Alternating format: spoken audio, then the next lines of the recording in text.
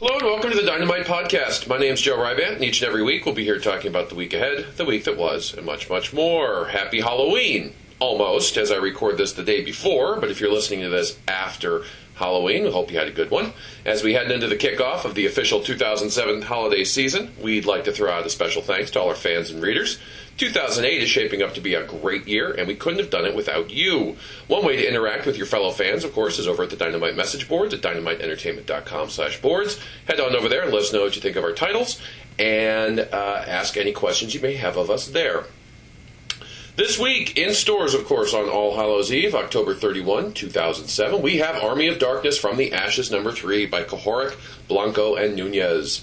Ash continues to explore the Deadite-infested wastes of Detroit as he attempts to wrestle control of the world back from Evil Ash and his Deadite minions. Evil Ash sits atop the remains of Detroit as the Chosen One, that's Ash to his friends, gathers his crew of mutants and misfits in a desperate attempt to remake the world into something slightly less dead and rotting. Will he be able to wrest control of the Deadite Kingdom from his worst half in time? Featuring another stunning script by James Kuhorik, awesome art by Fernando Blanco, and sure to be coveted covers by Arthur Sudam, and a vicious variant chase cover by Fabiano Neves. This is destined to be the most talked about AOD series yet. Of course, From the Ashes #4 wraps up that storyline. Then with issue #5, we start the long road back home, and Mr. Kuhorik is joined by Mr. Rake, of course, from our Savage Tales work, and as co-writer. And Fernando, of course, will be staying on as artist. Also this week, the new Battlestar Galactica Pegasus one-shot by Jerwa and Lau. A special new Galactica one-shot featuring the unseen story of the Battlestar Pegasus and Commander Kane. Written by Brandon Jerwa, along with new Galactica artist Jonathan Lau, Pegasus tells us the story of the great Battlestar and the events leading up to the Cylon attack on the human colonies as seen in the reimagining of Battlestar Galactica on the Sci-Fi Channel.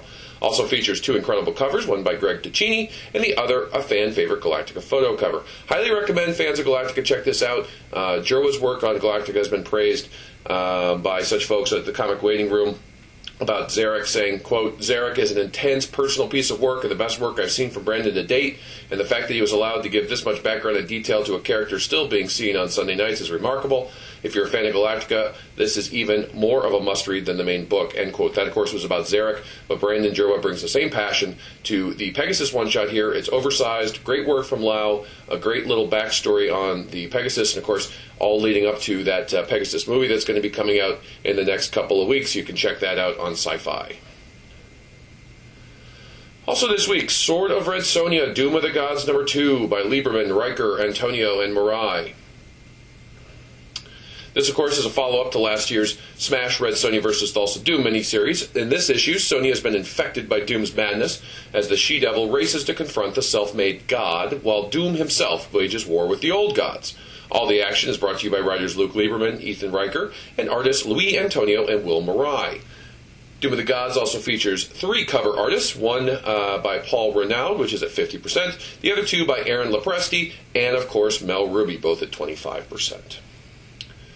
Next week, November 7th, 2007, in stores, Terminator 2, Infinity #4, New Battlestar Galactica, Season 0 #3, and Highlander #12.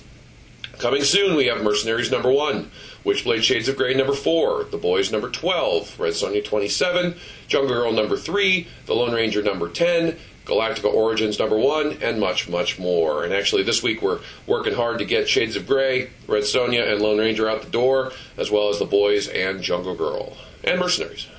So look for those early to late November.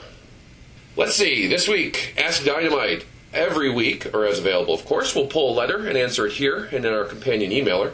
Please send all letters to letters@dynamiteentertainment.com and do mark them OK to print. We have a letter from Kristen Anderson who says, "Hi, I'm a huge fan of your Lone Ranger comic. I really like that you're taking a new look at an old legendary hero. I also plan on reading Zorro when it's released and Superpowers when it comes out. It seems that the Golden Age heroes are something that you guys do good with. One of my favorites is Green Hornet, and I was wondering if you guys had any thoughts on seeing what the availability is. I know that it was created by the same guy that created the Lone Ranger. They are actually family by blood, which makes it even cooler. It runs in the family. I think if done right, Green Hornet would be a huge success, especially if you guys could do it like you did the Lone Ranger. I hope to hear back from you guys, and I'm hoping and praying you could do a Green Hornet comic. Thanks." Well, of course, thanks for the letter, Kristen. And yes, we're well versed in the relationship between the Reeds. We'd love to take on a classic like the Green Hornet, but right now it's not an option due to various licensing arrangements. Of course, Lone Ranger controlled by one company, Green Hornet controlled by another. Never say never, though, and keep on reading. And now for a little Dynamite in the news. This week we're Lone Ranger heavy, all leading up to one of the biggest reviews we've ever actually had. I'll get to that in a moment. But first up, our friends at WizardUniverse.com took a look at various Western comics in a feature they did, and they named The Lone Ranger their number one Western/cowboy book, saying, quote, Brett Matthews and Sergio Cariello picked up a dusty old classic and cleaned it up like a fully restored muscle car for Dynamite in 2006, and the series hasn't blinked since. John Cassaday's iconic covers only finesse one of the strongest titles the company has ever produced, daring to dig deeply enough into the Lone Ranger's character to make him interesting, but delicately enough to keep the classic hero true to his TV and radio heritage. No book on the shelves feels classically Western quite like Lone Ranger. End quote. Thanks, guys. Best Shots at Newsarama took a look at the Lone Ranger number 9, saying, quote, Cavendish goes all Ian McShane. The Ranger makes a couple of serious mistakes, and we are taught once again that Tonto is almost never wrong. This revisionist take has been a solid read, and I think that it's actually getting strong. Sergio Cariello's art is terrific, and writer Brett Matthews has a real feel for the period. Another consistently entertaining read. End quote. Of course, the big news this week is the review at entertainmentweekly.com. I'm not sure if it's going into the print magazine or not, but it is up there, up online. They took a look at the Lone Ranger, saying, and this one's a long one, so bear with me, quote, there's a rumor going around these Hollywood parts that Mucky Mucks want to wrestle themselves up a new Lone Ranger movie. Should that happen, they'd be wise to use this Crackerjack comic book series as their blueprint. Think Batman relocated to the Old West, right down to a silver mine that serves as a Batcavish HQ. But writer Brett Matthews uses this vigilante to tell a deeper and maybe more hopeful tale of vengeance, fueled heroism than the Dark Knight's restrictive, corporate-preserved legend can ever allow. All the iconic bits are neatly and treacly reimagined, from the significance of the mask to the risky but effective characterization of sidekick Tonto, presented here as a recovering savage mysteriously alienated from his Indian heritage. Issue number 7 kicks off a new storyline that's new reader-friendly and finds the Ranger hustling to build up his myth, connecting with his dead brother's widow and son, and intensifying his personal war with Cavendish, a creepy, talks-to-himself tycoon. This is for fans of the nearly defunct genre of Western comics, and better for those who aren't fans of Western comics. Does it deliver? Epic and emotional, spare yet rich, Lone Ranger is worth its weight in hi-yo silver. And man, them John Cassaday covers sure are purty. They gave it an A-. End quote. Thank you, guys. Our friend Mark Mason over at the Comics Waiting Room got his hands on Borderline Volume 2, saying, quote, the back cover of this book has a large pull quote from my review of Volume 1. And as Dynamite is a company with integrity, those words are taken completely in context, and I can stand by them. However, I did have my doubts that later volumes would match how good the first was. To my surprise, I enjoyed Volume 2 much, much more than I liked Volume 1. And that should tell you something right there. Borderline is comics for grown-ups in the best possible way. Smart, edgy material for the reader who is truly mature. Thank you, Mark. All right, it looks like I'm not the only one watching fall TV, because after my plea last week, Mike Dean, our own Mad Mikey D from the Dynamite message boards and other message boards, great champion of Dynamite, thanks Mike, he sent me a list of what he's enjoying on the fall season. Let's run through this real quick. He is watching Journeyman, saying, this show's pretty good, but I have a hard time watching it because it makes me miss Quantum Leap too much. He's also watching Big Bang, which is a show I actually haven't heard of. I need a little bit more information on this one, because he says, I enjoy all the comic geek jokes, but aside from that, I don't find the show very interesting. Well, I'm still curious about the comic geek jokes, so I might have to check that out. Mike is also watching The Bionic Woman, saying, initially I had no interest in this remake, but for some reason I ended up watching it anyway. Now I still have no interest in it, but I've napped through every episode. Mike is also checking on Life. This is a show I actually like. The only new show I actually try to catch every week, although I have overslept through Bionic Woman and missed parts of 1 or 2 episodes. I'd record it to watch later, but when I do that, I never actually get around to watching things. Well, you gotta keep on that stick, Mike, because if you record it and you like it, you want to check it out. He also says, aside from those, he's enjoying the new season of CSI Miami, the only CSI show he's currently watching regularly, and House. I don't watch either one of those shows, but good luck to you. Otherwise, I'm just watching for new episodes of my favorite current TV series, Psych. I can't comment on Heroes, my favorite show from last season, because I now have about 10 episodes to catch up on.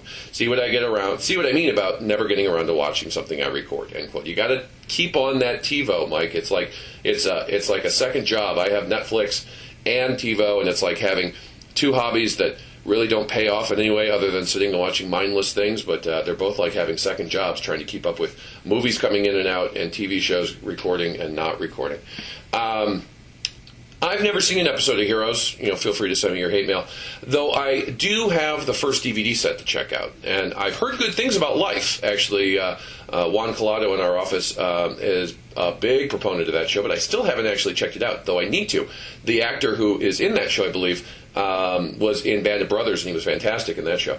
I am still watching The Bionic Woman, but I need it to expose a larger story/plot to keep full interest. Otherwise, it's just villain of the week stuff right now. Now, Reaper is back in good graces. I'm really looking forward to this week's episode because as Patton Oswalt, he's fantastic. That renewed my interest immediately, and I did also read that the bigger plot is coming into focus. This week does wrap up, actually on Halloween Eve, wraps up the Who Wants to Be the Next Elvira? Go Jenny. This week also has the new episode of Ghost Hunters on Sci-Fi. It's a live ghost hunt, and if you've never checked out the show, you should check it out this week. Cool stuff that they do on Halloween. And this last week's Razor Rep, I don't know if it was the one on, it was the current one online, I think it was episode 4, was a nice change of pace, some cool action. But the FX on that old school Cylon left a little to be desired. Remember how cool those things used to look? I know there were guys in suits, but the CGI really did not do them any justice. So that's the look at fall TV. I'm going to wind this segment down most likely, unless anyone wants to keep on writing in and hear their name in the podcast as well as what they're watching. Feel free to send me anything to letters@dynamiteentertainment.com. I'm going to do a Dynamite Tease of the Week, and actually I'm going to let you in on this Tease of the Week. You can go over to newsarama.com and check out the teaser pages and panels from Steven Sadowski and Doug Klauba's art chores of Superpowers number 0. That's right. There are black and white images up from Superpowers number 0 over at Newsarama. The thread's now at 2 pages. Everybody's loving the stuff, I got to say. Big fan of Sadowski's work. Doug was new to us. Big fan of his work now as well. And Superpowers number 0 is going to be a beautiful-looking book and a beautiful-looking package. The other tease that I'll reveal here is that Superpowers 0 through 6 comprise the first story arc, but there will be more Superpowers after that. I was actually on the phone with Alex yesterday discussing what he and Jim have cooked up for the next storyline of Superpowers. And 0 through 6 will also contain, each issue will contain bonus material from Alex Ross, from his sketchbook, character designs, color guides, behind-the-scenes stuff, all sorts of stuff we're going to be throwing into every issue. So you're going to have plenty of Alex Ross in the book, and we hope that everyone likes it and checks it out. And that'll do it for this week. Thanks for listening. Email us and tell us what you think. We can be reached online at dynamiteentertainment.com, and I can be reached at submissions@dynamiteentertainment.com or letters@dynamiteentertainment.com. To find a comic shop near you, visit csls.diamondcomics.com or call 1-888-COMIC-BOOK.